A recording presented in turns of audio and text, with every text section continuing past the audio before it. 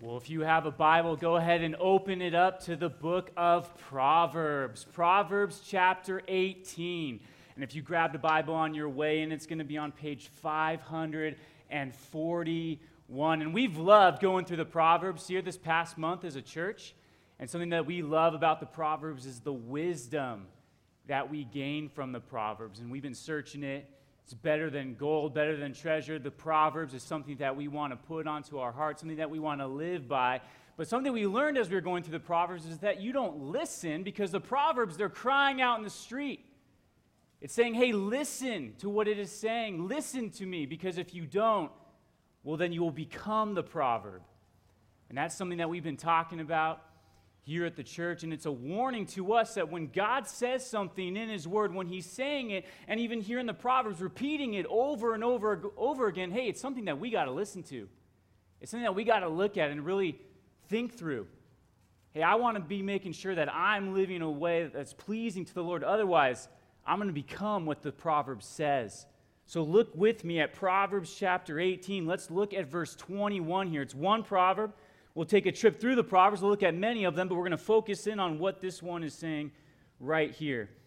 It says in verse 21 of Proverbs chapter 18, death and life are in the power of the tongue, and those who love it will eat of its fruits. Death and life are in the power of the tongue.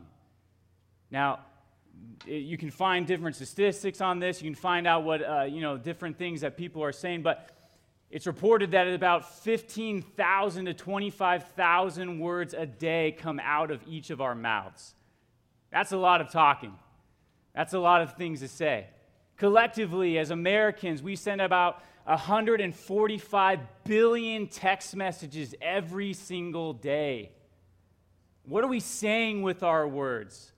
What are we saying when we post things on Facebook? What are we saying when we gather here together today? What are we saying to one another? And the Bible has all kinds of warnings. It has all kinds of things. It tells us what kind of words we're supposed to use, what kind of words we're supposed to have, what kind of words we're not supposed to have, the ones we're supposed to stay away from. When we gather together as the people of God, the children of God, how has God changed the way that we speak?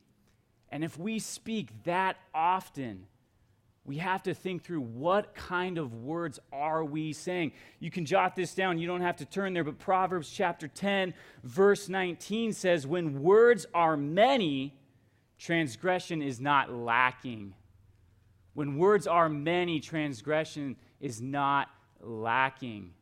So if we're speaking this many words a day, if we're text messaging people all day, we're posting things all day, transgression is right there waiting for us.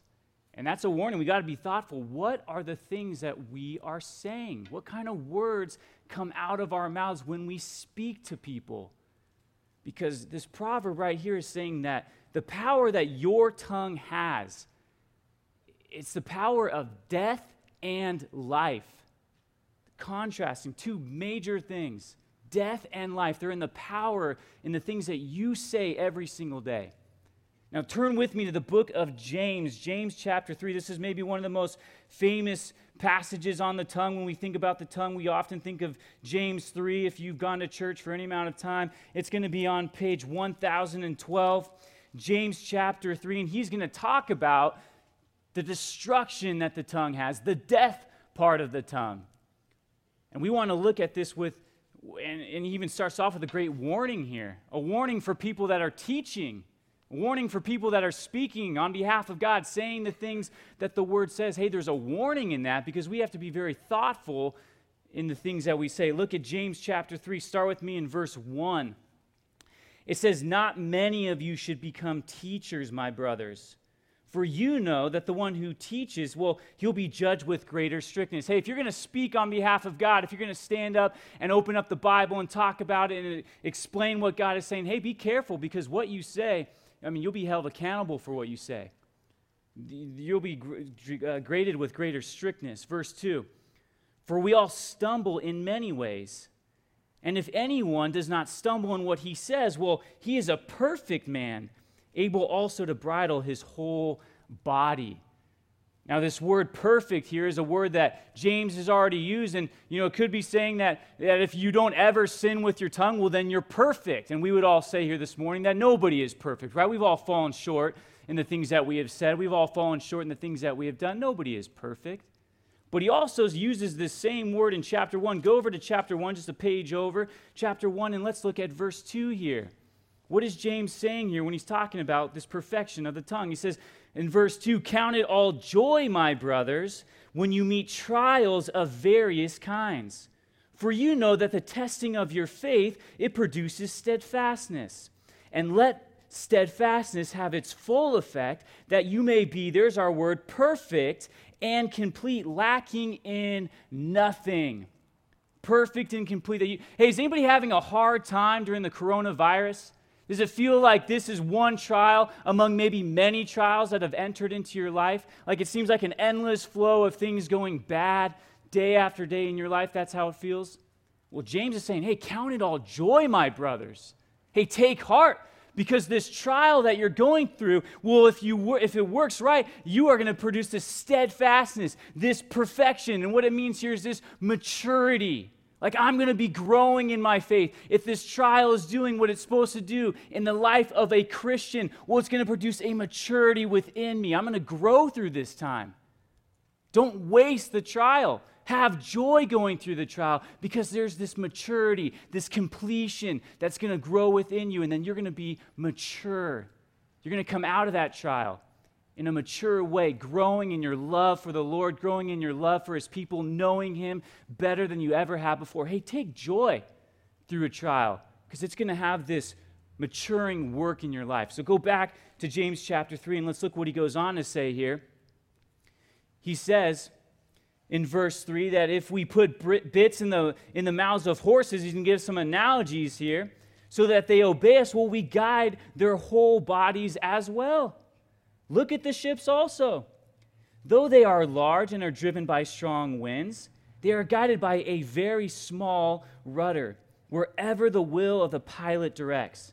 So the tongue is a small member, yet it boasts of great things. You see, if you want to really grow in Christ, if you want to be mature, if you want to be somebody who knows the Lord, who is growing in your faith, who's presented before God as a mature man or woman of God, well, hey, we should start with our tongue. Because our tongue, it's going to direct the whole body. He even says back up here in verse 2 that it's able to bridle the whole body. Like if you just think through, today I'm going to work on the things that I say. I'm going to really examine the things that are coming out of my mouth. I want to be somebody who speaks the words of life. Well, then you're going to be growing in maturity. If you want to be growing, if you want to know the Lord, if you really want to be set apart in a holy way, well, hey, let's zero in on the tongue, because it has some serious power here. Now, he goes on to talk about the destruction that the tongue also has. Look down here at the second half of verse 5. It says, "How great a forest is set ablaze by such a small fire.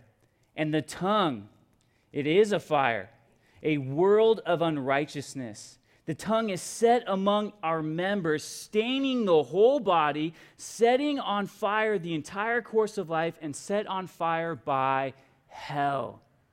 I mean, there's a strong warning right there on the power that your tongue has. And if you look it up you can look up on any search engine. If you go and just look up California fires, I mean, you'll see the destruction that fire has. I mean, we know. We've seen the photos. We've seen that California is going through a rough time when it comes to fires, not only on fires that are being set and lit all over the place, but if you turn on the news, you're going to see what a fire can do to a car dealership. You're going to see what a fire can do here in America to your local shop down the street, or a couple of grocery stores, or a city that's now being lit on fire. And we see the potential that fire has. We see the destructive nature that it brings. It destroys. It damages. It kills. I mean, I remember this one time I was growing up, and we lived in this condo apartment kind of complex where these houses, they were all connected together. We didn't have any driveways. It was kind of like you had your garage, and then right there was the street. And it was a great time for me to grow up. It was a great place to grow up. A lot of families, a lot of kids running around. And kind of we lived on one end of the houses, and then all the way down at the other end, there was one of my good friends that lived down there. And I remember one time I walked down to see what he was up to, and my friend and my brother, they were in the garage. And what I discovered as I walked up is they had a rag, a can of WD-40, and a lighter. And you can see where this is going. So the WD-40, I mean, what they would do is they would spray the rag, and they, we were super cool. They'd like, oh, look at this zigzag I'm going to put on the rag, and then you light it, and then lights the zigzag real quick, and then it goes away. Oh, that was really cool. Hey, let's spell our names. D, right? I'm going to spell my name. I'm not going to give away who the guy was, right? And I'm starting to spell letters, and then, wow, my name's in fire. This is really cool. Hey, let's just see what happens if we just put WD-40 all over it. Let's do that. I'd like to think, in my mind, this is the part of the story when I walked up, right, is at the end of this whole thing. Well, they light that thing on fire, and what happens? That rag is toast. And I freak out.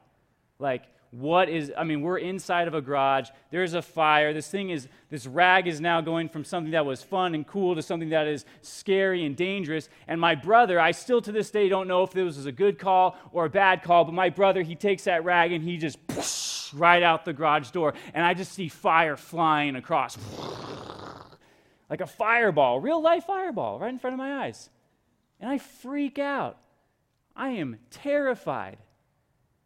And luckily, there was no one out there. Luckily, there was no car driving by.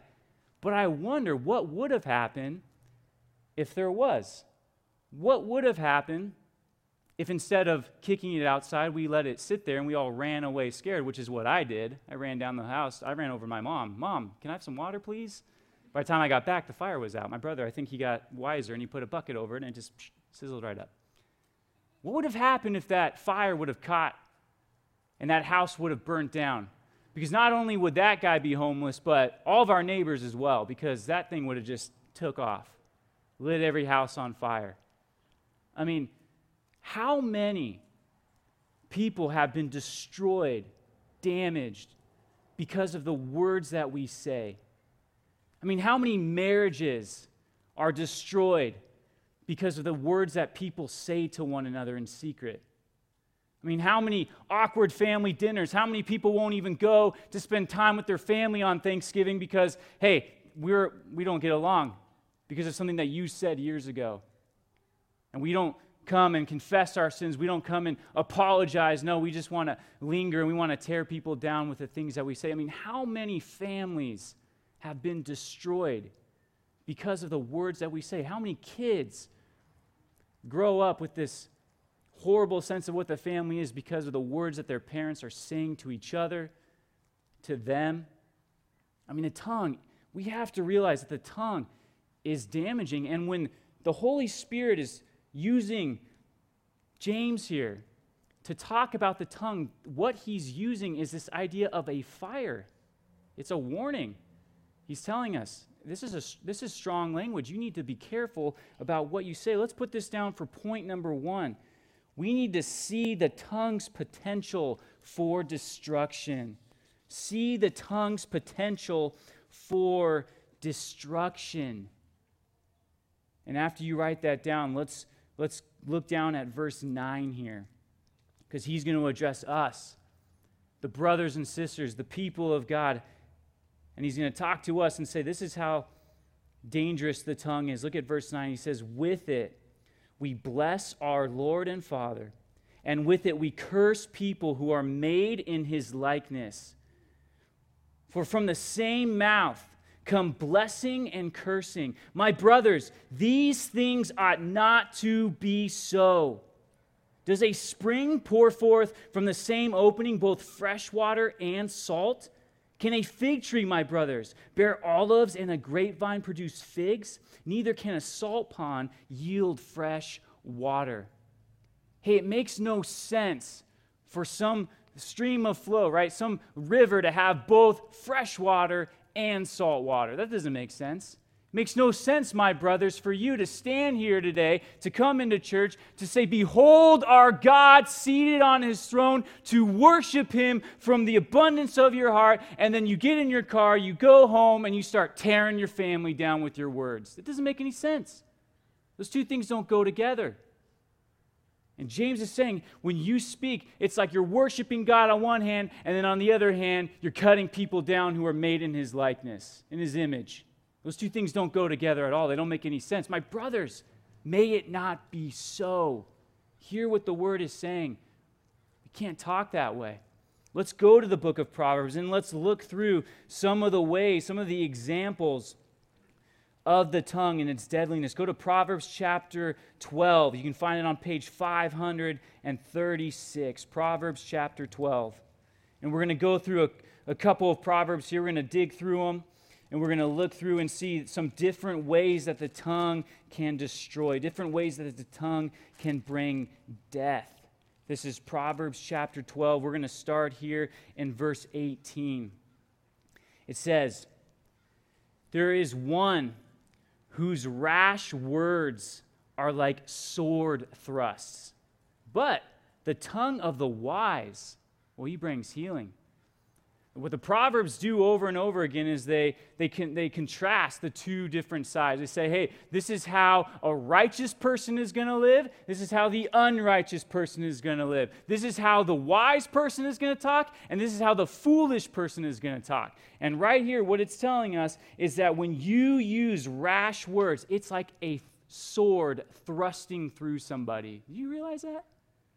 You realize that the things that you say, that you could be killing somebody?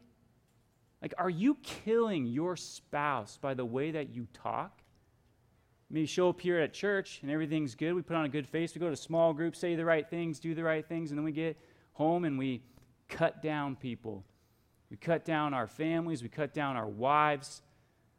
We come after each other like a sword thrusting through. I mean, the next time that you have this anger built up inside of you, and you want to just speak out, people are, the way that things are going are not the way you thought, you're just getting angry and tempted. I mean, you need to stop and just remember that when you speak in an angry way, it's coming out of your mouth and it's hitting somebody. It's hitting the person that you're directing that to, as well as many others, maybe who are listening to you talk in that household. And so, when we are tempted to be angry and to use our words in a way that is malicious and cutting people down, just remember that you're taking a sword out of its sheath and you are stabbing somebody with it. I mean, that is an intense thing to think. That is an intense thing to say as a proverb. And look what it goes on to say. Here's the contrast. But if you use your words in a wise way, it brings healing. Like the things that you say, they can bring death, but hey, they can also bring life. There's healing in the power of your tongue. That was anger. Let's go over to Proverbs chapter 18. Just flip a few pages over to the right. Proverbs chapter 18. And let's think of this one. This is a very devastating one. One that unfortunately has hurt many people, even here at church. Proverbs chapter 18, look at verse 8. It says, "The words of a whisperer are like delicious morsels. They go down into the inner parts of the body." The words of a whisperer. You know what that's talking about? Gossip. When I gossip about somebody. And you know what's gossip was when you're saying something bad about somebody, and then so-and-so walks up, the person that you're speaking bad about, and then all of a sudden, your lips start to get quiet. You start whispering a little bit. I don't want them to hear what I'm saying. I don't want not just them, but anybody else to hear this conversation because I'm over here talking bad about somebody. And the deadly part about this gossip, is that here at church, we don't gossip. We just share prayer requests, right? Hey, can you pray for so-and-so because they're going through a really hard time with this sin? Really? Like, if you're really that concerned about it, have you tarried in prayer for that person? Have you stayed up late praying for that person? if we're going to pray for people, let's do it. And if somebody is living in sin, well, there's a way that we're supposed to conduct ourselves as the church. Have you gone and talked to that person? Is that person unrepentant in their sin? Well, then there you can bring in the brother or sister and go talk to them together. But this is well before that. I'm going to gossip about them. I'm going to tear them down. I'm going to say something bad about them. I mean, people leave churches over this. Churches are separated over things like this. When we speak in a way that isn't uplifting anyone, we're cutting people down. We're sharing secrets. We're whispering to one another, and we're gossiping about people. If you have a problem with somebody, go and talk to them about it. Talk to the Lord about it. Don't talk to other people here about it. Don't bring in other people. And if somebody ever walks up to you and says to you, hey, don't tell anybody this, but, I mean, right there, you have the option, if you're hearing it, to be a listening ear, or, I mean, you can stop them right there. Hey, is this like, what is this about? I mean, because there's some things we might want to, some exciting things we might want to share. Hey, don't tell anybody, but blah, blah, blah. It could be exciting. But oftentimes, hey, don't tell anybody this, but did you hear about what happened? Did you hear about so-and-so? And don't be a listening ear to that. Don't be somebody who's going around gossiping. Don't bring somebody else into somebody else's problems. Go and talk to them about it. Pray for them. And encourage them to be honest and confess. See, I wonder if you just pick a relationship, maybe it's your spouse, and the people that you interact with, maybe here at church, maybe at your work, if they only knew your spouse by the way that you spoke about them, would they think good things about your spouse or bad things about your spouse? If people only heard you speak about your boss or your coworkers, or pick a relationship, your neighbors, people here at church, your fellowship group leader, if they only heard what you had to say about them, would they think that person, would they have bad thoughts about that person even though they've never met them before? We want to make sure that our words aren't tearing people down, that we're not whispering as we're talking with other people. Go over to Proverbs chapter 19. It might just be right on the next page here. Proverbs chapter 19. Look at verse 9. Proverbs chapter 19, verse 9 says, a false witness will not go unpunished, and he who breathes out lies will perish. Lying, saying things that are not true, things that are false. And I don't understand this, we like to color code our lies, don't we? Oh, this one it's just a white lie. It's no big deal. A white lie. Oh, now it's getting a little gray, so it's not that bad. I mean, it's a little gray, but hey, the black ones, I'm going to stay away from those lies. Those are bad lies, right? Proverbs chapter 12, you don't have to turn there, but Proverbs chapter 12, verse 22 says that lying lips are an abomination to the Lord. They're an abomination. God hates it when we lie, when we spread falsehood. And when we lie, it's never for the other person's gain, it's always for our gain, isn't it? It's to make us look good. It's to make someone think highly about us. It's to put somebody else down as we speak bad about them. I mean, when we lie, it's not for anybody's gain but our own. Maybe you did something at work, you messed up. You're not a perfect person, you messed up. And instead of coming clean about it, you're going to lie about it. You're going to cover it up. You're not going to speak the truth of what really happened. You're going to start spreading lies about it. The next time that you're tempted to lie, just remember how much God hates it when we lie. He hates it. And God can do so much with the truth, even if it costs you something, even if it costs you your job or something big that you think is a huge mountain, something that you climbed, something that you did, and you're on the potential of losing that. Just remember that God, He is pleased when you speak the truth. And no matter what happens as a result of you speaking the truth, God's going to be pleased, and He is in control, and He's going to bring good from it. We got to stop lying. We got to stop saying harmful things with our mouth, covering up sin. Proverbs chapter 26. Let's keep going here. Proverbs chapter 26. Look at verse 28. Proverbs chapter 26, 28. This actually touches on lying. And then it talks about something else that maybe we don't really consider as lying very much. Look at what this says. Proverbs chapter 26, verse 28. Proverbs 26, 28. It says that a lying tongue hates its victims, and a flattering mouth works ruins. Flattery. Flattery is not bad. Flattery is when I say something good about somebody, right? Flattery is when I buff you up. I say something good. Wow, look at what you did. And then I get in the car and I tell my wife, that was bad. You see what that person did? I mean, flattery is when we say something good about somebody, but we don't believe that it's even true. It's a form of lying. We puff people up. We say, great job. Look what you did. Awesome. You're awesome. You're great. But we don't believe it. Flattery. And it says here that the lying tongue, it hates its victims. And the one who's going to flatter, well, that's going to work ruin. The next time that you're tempted to say something you know is not true, but it might puff somebody up, just remember that flattery is going to work ruin. It's not something that we should say. Go back. You can maybe look here at the same page, but chapter 6, look at verse 22 of Proverbs. Chapter 26, verse 18 here. Just back a few verses. It says, like a madman who throws firebrands and arrows and death is the man who deceives his neighbor and says, aha, I was only joking, bro. I was joking.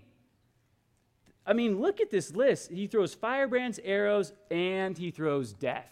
It's the person who is cutting people down. It's this crude kind of joking. I'm going to cut somebody down. I'm going to make light of the things that my Savior died for. I'm going to maybe make jokes that are inappropriate. I'm going to cut somebody down with my words, and at the end of it, I'm just going to say, hey, bro, I was just joking. I mean, how many times have we said that? Oh, I was joking. Don't be offended. Why are you offended? It's like we're offended that they're offended because I was just joking. Well, maybe it's because of what we said. Maybe we got to stop making jokes that are crude, things that are inappropriate, things that we wouldn't dare say here in front of one another. The mouths that we have at work, if they're not the same as here at church, well, then there's some problems there. And we can't cover it up by saying, hey, I was just joking. It was a joke. Why are you so upset about it? Why are you so upset about the things that I said? It's a joke. It's no big deal. It's not going to hurt anybody. When we say crude things, we say things that are damaging, we say things that are inappropriate, and we laugh about them. Hey, I was only joking. We can't do that. And I guess while we're in the neighborhood here, look at 27 verse 2. It says, let another praise you. Proverbs chapter 27 verse 2. And not your own mouth, a stranger and not your own lips. How about boasting? We boast with our tongues. I mean, this is something I have to say repeatedly to my kids. And my kid, we've got my kids, they like to color, they're young, they like to do certain things. I'm like, wow, buddy, you did a great job here. Good job. I love it. Look at you. You're staying in the lines better than you were yesterday. Look at that. And he says, you know what? I am good at this. Look at how good I am at this. Or he'll come running inside, right? Hey, Dad, look at how good I am at this. And I got to remind him, hey, buddy, let me and Mommy praise you, okay? We don't want you to praise yourself. I mean, let another praise you. Don't boast. Don't boast in yourself. Have a humble mind, a humble attitude, because after all, John 15 tells us that apart from Jesus, how many things can we do? Nothing. We can do nothing. Apart from him, nothing good comes from us. And so I'm not going to boast in the things that I've accomplished or the things that I do. I want to give glory to God. It says here, let another praise you. Not in a flattery kind of way, a false way, in a sincere way. Let another praise you. Look over at Proverbs chapter 28. Proverbs chapter 28, verse 13. Because if you see yourself anywhere in this list, and if that was discouraging to hear or convicting to hear, or feel bad about maybe the things that you have said, I mean, look at Proverbs chapter 28. Look at verse 13. It says, whoever conceals his transgression, well, that person's not going to prosper. If you're going to cover it up, if you're going to hide it, if you're going to lie about it, well, you're not going to prosper. But he who confesses and forsakes them, well, he will obtain mercy. You see, when I'm honest about my sin, and I'm open about the things that I have said, and I come to a brother, maybe I show up at fellowship group, and I come ready and I say, hey, this is the way that I've been speaking to my spouse this week. It's wrong. I'm confessing it. And not only am I confessing it, but right here I forsake it. I'm turning away from it. I'm leaving it behind. I'm going a different way. I'm not going to talk that way anymore. I'm going to change my words from going from death to life. I'm going to forsake that. Well, here it says that person's going to obtain mercy. You want to be forgiven for the things that you have said? The Lord is ready to forgive. And when we get honest about our words, and when we confess our words to the Lord, to a brother, to a sister here at the church, there is healing in that confession. We do that so we can pray for one another. I mean, I don't know about you, but I've been a part of a lot of different groups, a lot of different times, and we started meeting last week. Anybody excited back to meet at their fellowship group? I mean, it was a good time. Out on the grass, we picked a nice comfy park around the corner, and we had the biggest, most awkward, socially distant circle I've ever been a part of. It was ginormous. It was huge. We couldn't even talk to each other all the way across. It was so big, so we had to break it up, men and women. Hey, let's go over here. Let's spread out. And I'll tell you, that was a good group to be a part of. That was fun. That was a group that I walked away from encouraged.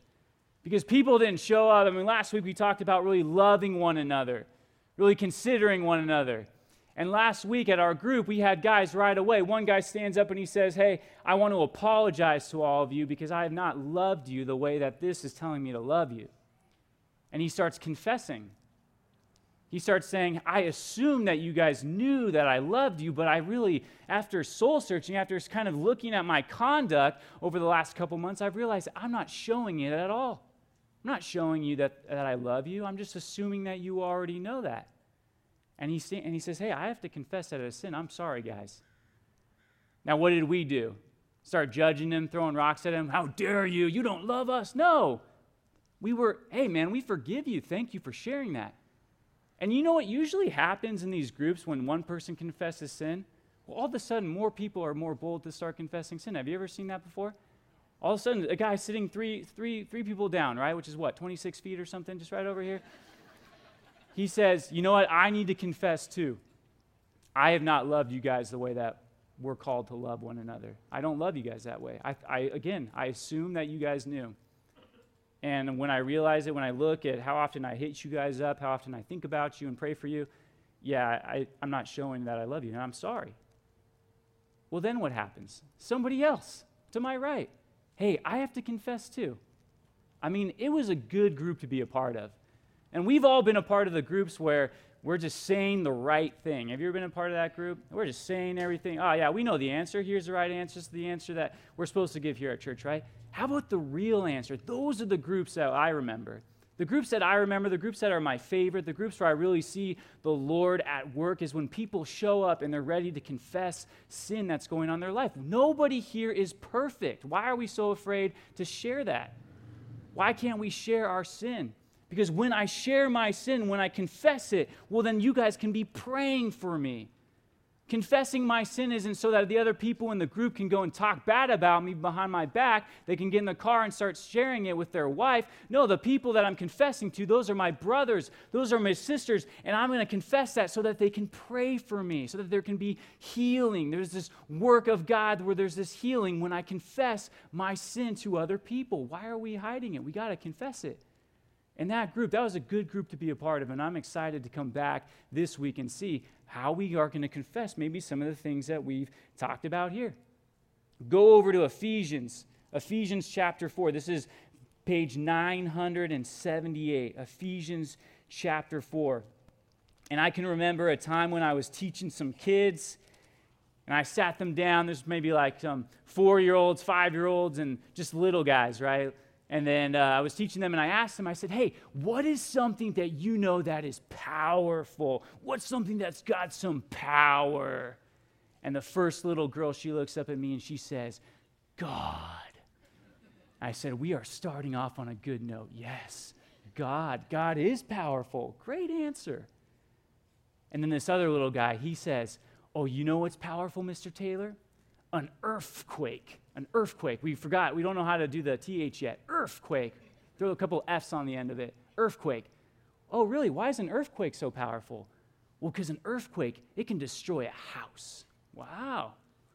That is pretty powerful. We've seen some damage that earthquakes can do. And then, that gets the ball rolling, of course. And then the next person says, well, you know what else can destroy a house? A tornado. Whoa. The power that a tornado has. Did you know that there can be multiple tornadoes at one time? Wow, really? Okay. So those things can destroy. Those things can destroy even a house. They're so powerful.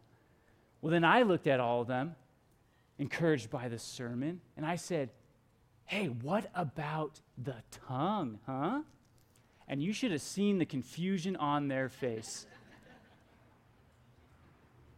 They sat there for about 3 seconds, total silence, with this look on their face and said, Mr. Taylor, a tongue can't destroy a house. What are you talking about? How is that powerful? And I said, what if there was an earthquake that was so powerful? What if there was a tornado that was so strong that as it was spinning, it started spinning the opposite direction, and instead of destroying the house, it actually built that house up? Would that be a powerful tornado? Have you ever seen an earthquake do that, where it builds a house? I mean, I've never seen that before. And I think at that point, I just lost them all completely. What? You see, the tongue, not only does it have death, not only does it have potential to destroy and to tear down and to burn and damage, but it has the power to give life. It has the power to give life. That's what the Proverbs are telling us. The way that you speak matters, and you can give life with your tongue. Look at Ephesians chapter 4. Paul is writing here in the first 3 chapters all about who Christ is, what he has done. The second 3 practically now who I am in Christ, and he makes this contrast here between the old you and the new you. Look at verse 22 of Ephesians chapter 4. He says, "Put off your old self, which belongs to the former manner of life, and is corrupt through deceitful desires, and to be renewed in the spirit of your mind, and to put on the new self, which is created after the likeness of God in truth, righteousness, and holiness." True righteousness and holiness. Hey, put off that old self and put on the new self, which is made in the likeness of God's image, which is true and righteous and holy. Put on that person. Put on that. And then look what he goes right in to say. After saying, put off the old and put on the new, look at verse 25. "Therefore, put away all falsehood." He's going right after the tongue. "And let each of you speak the truth with his neighbor." And right away, you go from old to new. The old self, you were dead in your sins. Now you're made alive in Christ. Well, that's going to change the way that you talk. Speak the truth. I mean, if you jump down to verse 31, he talks about slander. If you go back up to verse 26, he talks about anger. If you jump over to chapter 5, verse 2, he talks about crude joking, filthiness. I mean, he's going after the tongue. He's saying, this is how you used to live. Well, now live like this. You used to talk like this. Well, now talk like this. Look at verse 29. "Let all corrupting talk come out of your mouths." Let no corrupting talk come out of your mouths. Don't let it happen. Cover your mouth. Bite your tongue. Do not let that corruption, that rotten speech, don't let it come out of your mouth, but only such as is good for building up, as fits the occasion, that it may give grace to those who hear. When you're tempted to say something that you know is wrong, something that is fueled by anger, something that's going to cut down and destroy, hey, cover your mouth, bite your tongue, and instead use your words to build up other people. You know, if we can get this idea in our minds, it would change the way that we speak.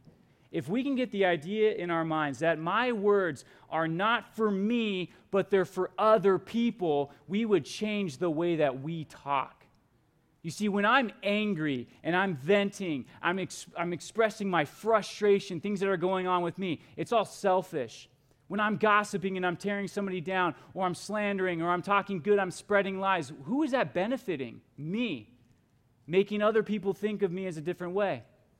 Maybe I'm flattering. People think I'm a nice guy. Oh, this guy's so nice. He's always so positive. He's always saying such good things. Well, that's really puffing me up. It's for my gain. It's for my benefit when I'm flattering, when I'm lying, when I'm saying things that aren't true.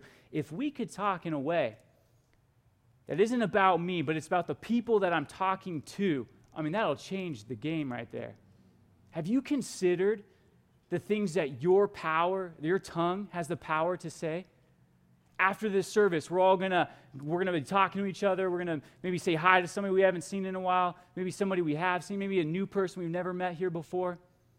And the power that your tongue has to give life in that moment, I mean, we got to seize that opportunity. Your tongue has power in that moment to give life, to strengthen, to come alongside somebody, to build somebody up in the truth of who God is and what He has done. And the moment that you speak to somebody, you can build them up.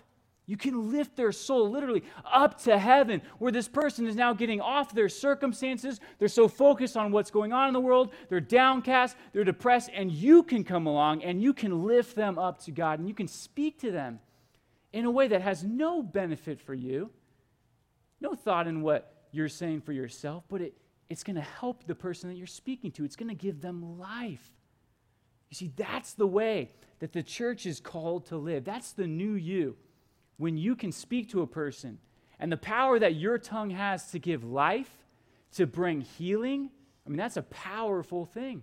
That you can literally change somebody's mood by directing them to what's real, what's true, who God is, and the things that He has done. We got to use our tongue for that. We got to use our tongue to build up other people. I just want to encourage you that the things that you say today, right after the service, when you go home to your family, those things, they matter. And the things that you say, you can change somebody's day by the way that you talk. You can really help them. You can really bring God a lot of glory by the way that you talk, by the things that you say to one another. You know, last week we were in the book of Hebrews, was one of the cross references we looked at, and we talked about that last week at our groups, and it said in Hebrews chapter 10 to consider one another, how to stir them up to love and good deeds, to consider them. When you go to your group, when you show up here at church, I'm going to consider somebody else. I'm going to think through the people that confess their sin at my small group. I'm going to be praying for them throughout the week. And then when I see them, I'm going to ask them, hey, how are you doing? In a sincere way. Hey, when I show up here at church, I'm not going to grumble about things that are out of my control. No, I'm going to use my words, my tongue. I'm going to build somebody up. I'm going to consider the other people. I'm going to consider the people that are across the aisle. I'm going to consider the people at my group. Like if we show up to our fellowship groups this week, considering one another, how I can stir them up to love Jesus. I mean, that's going to be a great group right there. Not just coming, hopefully I say something good. I don't really know what I'm going to say. What are the questions here on the back? What are those? No, I'm really coming. I'm considering each other. I'm going to build somebody up today. I'm going to take one person. I'm going to think of one person. I'm going to consider that person. I'm going to think, how can I stoke the fires in this person to love Jesus more? I'm going to consider that guy. I'm going to consider that lady. Go with me to the book of Hebrews, but go to chapter 3. Hebrews chapter 3. Because the power of life that is in your tongue, I mean, it has eternal ramifications. The things that you say. Did you know that you can speak to somebody in such a way that would give them life, eternal life, that would actually make an impact 1,000 years from now? You can say something today that would echo forever. Look at what it says here in Hebrews chapter 3. This is page 1002. Look at verse 12. It says, "Take care, brothers, lest there be in any of you an evil, unbelieving heart, leading you to fall away from the living God. But exhort one another every day, as long as it is called today, that none of you may be hardened by the deceitfulness of sin." This word exhort, it means to come alongside of, to call alongside. It's like that idea that I've got a weak knee, and it needs help, it needs support, it needs that knee brace. And what that knee brace does is it comes alongside and it gives that support so that I keep walking, I can keep running. And what he's saying here, the author of Hebrews, he's saying that people may be tempted to have this evil, unbelieving heart. And the things that you say, when you come alongside of them and you parakaleo, you strengthen them, you encourage them, you build them up, well, you can be the difference between the person falling away from the living God and the person who continues to walk in faith. And we believe that God is sovereign. We believe that God is in control, that He is the one who saves, He sanctifies, He justifies, that when I go to see Him in glory, the only reason why I'm going to say I'm there is because of what Jesus did. But in His sovereignty and the way that He works in His providence, He's going to use your tongue to keep people from falling away. That is a powerful thing. Have you considered that? Have you considered that your tongue, the way that you come to fellowship group, the way that you walk into work, the way that you talk to believers here at this church can be the difference between them being built up, strengthened, encouraged, or they can keep going down the path and they can end up falling away? I mean, who is having a hard time here at this church and they're maybe not able to gather here with us? Maybe they've been away for a while. The coronavirus has been something that's been very difficult. It's made them feel depressed or alone, and they haven't seen people in a while. Maybe they're high risk, not able to come out with us here at the church. I mean, is there somebody that you know that used to be here at this church, and you haven't seen them in a while? Can you call them? Can you encourage them? Can you just say, hey, how are you doing? Like, really, I want to love you. How are you? This is no benefit for me. This is about you. I care about you. Because the way that you talk to them could be the difference between them falling away and seeing them side by side when we're seeing Jesus face to face. I mean, the things that you say, they really matter.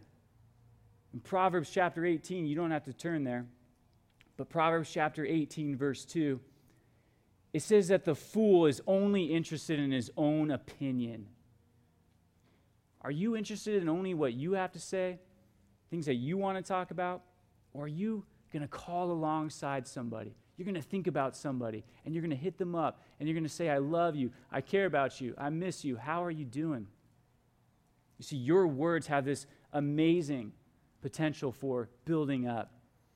A couple months ago, we were getting ready to do this thing called the Kids Summer Challenge. We were very excited because for a long time we haven't been able to see the kids. We've just been doing everything with videos, and the Kids Summer Challenge was going to be kind of a mixture of both videos and in-person activities that we were going to be able to do with the families. And I was getting ready to make a video, and I was trying to promote it, and I was trying to help people kind of understand what it is, and I wanted people to get excited about it because I wanted the church to be built up, for people to be encouraged, and I was having a really difficult time trying to put together a video. Have you ever had that? Have you ever had where you just you hit a wall and you can't think, and there's nothing that you have no creativity at all? That's most of the time for me, but at this moment it was big, it was hard.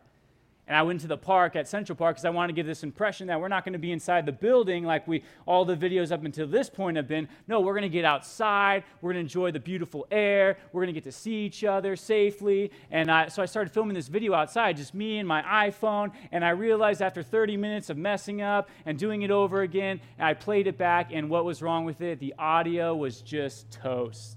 The wind was blowing. We had that beautiful breeze that we all love come through, and that video was destroyed. It was useless. I don't have the cool, boom mic operator that follows Pastor Bobby around. No, it's just me and my phone, and that phone, there wasn't very good audio on that thing. And I remember I was really discouraged. I was like, man, what am I going to do? How do I make it clear and come across that what we're going to do is going to be fun, that we're going to be safe, that we're going to have a good time, that gets people really excited about it? And I was having a hard time. I got back in my car. I was sitting there, God, what do I do? Where am I going to go? Where do I film this? I don't want to go inside. And right then, I get a phone call from one of the brothers in my fellowship group, and he calls me up. And I'm like, all right, I wonder what he needs. Hey, what's up? How you doing? What's going on? And he says, oh, I'm just on my way to work, and I'm just calling to see how you're doing. I mean, timely, right? It's like it's from the Lord. It's like perfect timing, God, as usual. And this guy, all he wanted to do was see how I was doing. And through that conversation, a quick 5-minute conversation, this guy had 5 minutes on the way to work. He decides, I'm going to call Taylor. And what he does with his words in that moment is he really encourages me. We just talk. We just talk about the Bible. We talk about things going on, something we got out of Scripture today. I mean, it is so encouraging. I shared how hard it's been and what I was going through in that moment. And he was like, dude, I'm going to pray for you. And those words that he gave me right then were just filled with life. I mean, they totally changed my attitude. It was so helpful it was so encouraging to hear that he chose in that moment to call me. I mean, that was something that the Lord used in that moment for me. And it was awesome. And who is somebody that you can call? You have 5 minutes, call him. Put it down like this for point number 2. Put it down like this. Purpose your words to build up others. Purpose your words to build up others. You can tear down with your words. We got to be aware of what they are. We got to see the destruction that they cause. We need a purpose to build up other people by the things that we say. You know, we've been looking at the book of Peter, and something that's been really neat for me to read in Peter is to see the maturity that Peter has, where we get to see him as a disciple, and a lot of times Peter didn't always say the right thing, right? Sometimes Peter said some weird things in the Gospels. You can read them. He's got his foot in his mouth, and Peter doesn't say always the right thing. But you know, in John chapter 6, Peter says something that it was the right thing to say. I mean, Peter has this quote in John chapter 6 because Jesus is teaching the people. He's got all these crowds that are coming to see him, and he's saying some hard things, hard for people to understand. And the people, they leave Jesus. They say, this is too hard for me to get. I'm not going to roll with this anymore. And the people, they leave Jesus. They leave what he's saying. They don't want any part of it. And Jesus turns to his disciples, and he looks at them, and he says, are you going to leave me too? And Peter, you guys know the story. He says, where else shall we go, O Lord? For you have the words of what? Eternal life. Life. Like the things that you say, you're the person I want to listen to. You're the person I want to be around because your words are the words of eternal life. You see, I wonder if we were going to pass around the mic here today, who would say your name like you are the person that comes to their mind? You are the one who encourages them. You are the one who shares life with them. And you are the one who shares eternal life with them. Who would say your name? Who are you encouraging? Who is the person that you're coming alongside of? And what Peter says here, I mean, that's something that we got to, I mean, if you have the words of eternal life, if you have been set free and you've gone from the old you to the new you, and you have a new relationship with Jesus Christ because what he has done in your life, you now have the words of eternal life. You have the words that are going to change the future, that are going to echo throughout all of eternity. You have the gospel, the good news, and you can share that with people. You can bring the gospel to people. You can talk to them about how Jesus, that he is the Christ who died for their sins, all that anger, all that gossip, the lying, the filthiness that comes from our mouth. I mean, America is at an all-time low when it comes to our mouth. I mean, it is scary to think of the judgment that's coming upon us because of the way that we talk here in America. And you have the words of eternal life. And you can come and you can share with them the gospel. I mean, my dad, he grew up in a household that they didn't share the words of eternal life. They didn't share the words of life. My dad, he grew up in a house that wasn't a Christian home, and he didn't know who God was. And around 17, he got a job as a cook at some restaurant, and this guy there that was working with him, well, he had the words of eternal life. And that guy decided that he was going to share them with my dad. And he was going to tell my dad what Jesus had done for him, and that he can live a new way because of what Jesus has done. And my dad, he heard the words of eternal life, and you know what he did? I'm good. No thanks. I don't want to hear that. And over time, they worked together for over a year. And as they're working together, my dad, not only is this guy sharing the words of eternal life, but this guy's different. Like this guy, he knows what to say.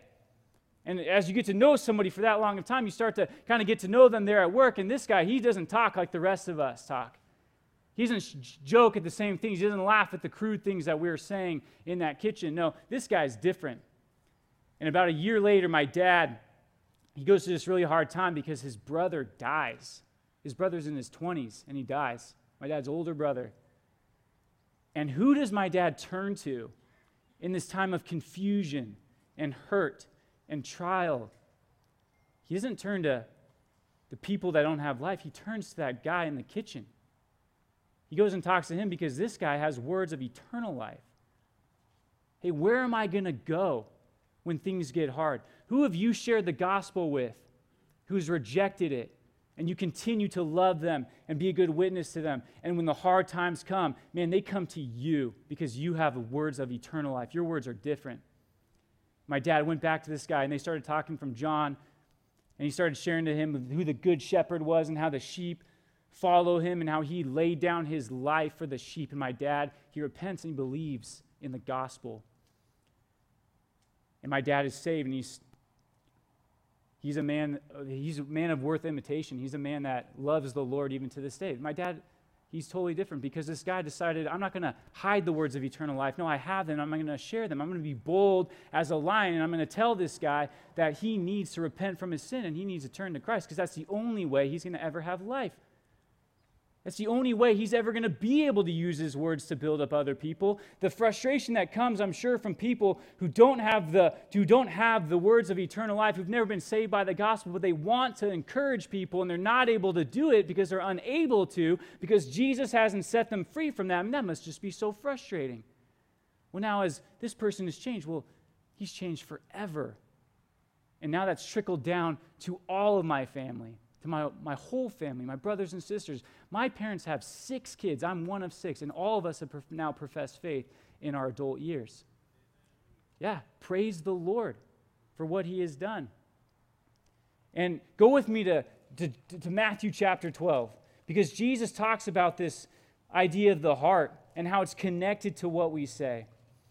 And the things that what we say, well, they matter. And you know, my family, I grew up in a household where I was taught very young. I grew up in church. I grew up hearing the words. And, when thinking about family, and now I have my own family, and I got a couple of kids, and my wife and I, we just celebrated our 4th child. 2 boys and 2 girls. We did it. And you know what parents like to do when they have kids? They like to give them nicknames. You realize that? First we name them like their real name, but then we followed up with some nicknames, some things that maybe match their personality. And last week, our baby, her name is Hallie. And I came home last week, and my son, he's 6, he runs up and he says, "Dad, we got a nickname for Hallie." And I said, "Awesome, what is it?" And he says, "It's Hallelujah." That's a good nickname, buddy. Well done. Good choice. And when I was growing up, I had 5 brothers and sisters, and my mom had like 4 nicknames for every single one of us. I don't know how she kept them all in line. And when mom gives you a nickname, it's endearing. It's something you love. It's something that it's like a connection between you and mom. I mean, if somebody here at this church called me the sweet, endearing, adorable nicknames that my mom used to call me, I wouldn't appreciate that at all. Hey, please don't call me that. That's reserved for mom, right? And, growing up with 5 brothers and sisters, you don't only get nicknames from mom and dad, you also get nicknames from your brothers and sisters. And, mom, she has the words of life. She's giving me the nickname that just builds me up. My brothers and sisters, they took a different approach. They wanted to cut me down with their words. And I say it like I'm the victim, but I had some for them too, right? I mean, the name that they came up with for me, which still haunts me to this very day, they called me Tattle Taylor. That was my name. Tattle Taylor. And you know what I did every time they called me that? I tattled on them. How dare you? I mean, what can I say? I love justice at a young age. Mom, he called me Tattle Taylor. Do something about it. Respond, Mom. Dad, did you hear what he said? Tattle Taylor, that was my name. And to be honest, I mean, it was pretty fitting. I mean, I tattled on them all the time. I probably was the biggest tattletale in the house, for sure. Every time someone did something wrong, I was there to blow the whistle. I tattled all the time. And if you're wondering maybe at this point, what on earth does tattling have to do with Matthew chapter 12? Let's find out together, right? Matthew chapter 12, look at verse 13 here. It says, "Either make the tree good and its fruit good, or make the tree bad and its fruit bad. For the tree is known by its fruits. You brood of vipers, how can you speak good when you are evil? For out of the abundance of the heart, the mouth speaks."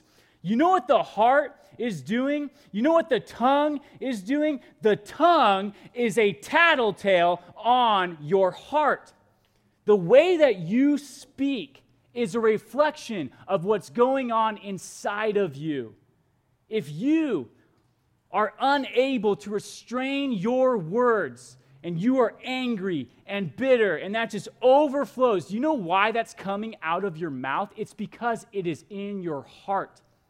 And when Jesus came, he came to change our hearts. He came to give us a new heart. And so if you are unable, if you are just cutting people down, if you are thrusting your words around like a sword, well, maybe you should look inside your heart and wonder, is it because my heart is bad? Is it because I'm a bad tree producing bad fruit? Because our passage in Proverbs, it says, you will eat of the fruits that your mouth is giving. You will eat of those fruits. Here, Jesus is making the distinction. I mean, this is something that the kids' ministry understands. If you have an apple tree, it's going to produce apples. If you have a bad heart, it's going to produce bad fruit. That's what Jesus is saying. Look at verse 35. The good person out of his good treasure, well, he brings forth good. The person who's been saved, been set free from their sin, this person's going to bring forth good. The evil person, he's going to bring forth evil. Verse 36, I tell you, on the day of judgment, people will give an account for every careless word they speak. For by your words you will be justified, and by your words you will be condemned. When you think through the words that you've said this week, this month, this year, maybe your entire life, are they going to condemn you on the day of judgment? Are they exposing that your heart is wicked? Or are your words that are coming out of your mouth exposing that Jesus has set you free and now you have control over your tongue, you have power in your tongue, and you're giving life with your tongue? Which one? Because my brothers and sisters, this verse is telling us that the words that you speak, they're flowing from your heart. They're coming from what's inside of you. It's not starting here. This is where it's ending. It's starting deeper. It's starting in your heart. We might need to examine the things that we're saying. Put it down like this for point number 3. What do your words say about you? What are your words saying about you? Can you listen to the things that you're saying? Can you connect them? Like Jesus says here, he connects the things that you're saying with a straight line right to your heart. You see, the reason why this is such a big deal, going back to point number 1, your tongue has this potential to destroy not only the people you're talking to, but guess what? You as well. Because what it's exposing is what's going on inside your heart.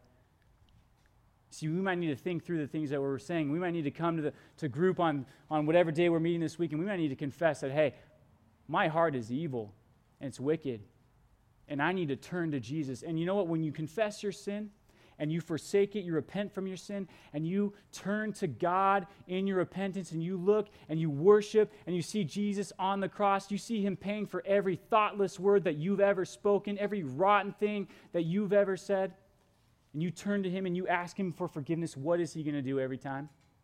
He's going to give you mercy. He's going to forgive. And some of us, we might need to really think through that the things that we're saying, we might need to tie them directly to what our heart is telling us, which is that we're a bad tree. And the fruits that we're going to eat are always going to be bad because my heart is bad. I need a new heart. And God has promised to give us one when we turn to him. Let's pray. Father, we just want to come to you right now. And God, we want to confess to you that oftentimes, Lord, our words are used in an inappropriate way. And God, we want to confess that as sin to you. And God, we say sorry for what our words have done. And God, we pray that our words would be used not for ourselves, not to build ourselves up or to puff ourselves up, God, but our words would be used for other people, to give them life, to express to them the gospel, the good news that you came to die and that you died for that sin and you rose from the dead to give us victory over sin so that we don't have to talk the way that we talk anymore.